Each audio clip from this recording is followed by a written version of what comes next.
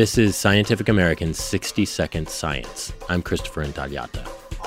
Think killer robots. What comes to mind? Maybe this guy? I'll be back. We are not talking about Terminator. We're talking about much simpler technologies that are at best a few years away. In fact, many of which you can see under development today in every theatre of the war. Toby Walsh, a professor of artificial intelligence at the University of New South Wales in Sydney.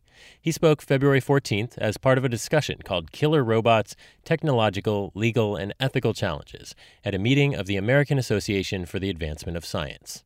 And so these are systems that are using sensors and software processing on their own to determine what constitutes a target and then applying lethal force to that without supervision or meaningful human control. Another speaker, Peter Acero, co-founder of the International Committee for Robot Arms Control, has participated in UN talks on autonomous weapons. So what we've really been lobbying is not a sort of complete ban on some specific technical capability, but a more general requirement that all weapons systems should have meaningful human control over the targeting and engagement of those weapons systems.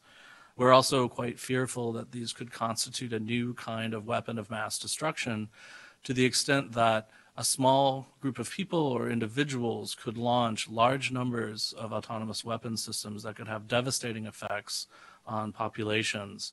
Mary Wareham, coordinator of the campaign to stop killer robots at Human Rights Watch, cited the results of a new international poll on killer robots. The public is becoming more opposed to the prospect of a weapon system that would remove human control. 61% of the adults polled from 26 countries opposed the idea of killer robots.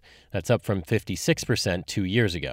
Opposition was strong for both men and for women, although it was men who were more likely to favor these weapon systems compared to women. And the story hasn't ended yet. We don't know how it will end. We hope that it will end with an international treaty that provides guidance as the norm, stigmatizing the removal of human from the selection and attack process of weapon systems.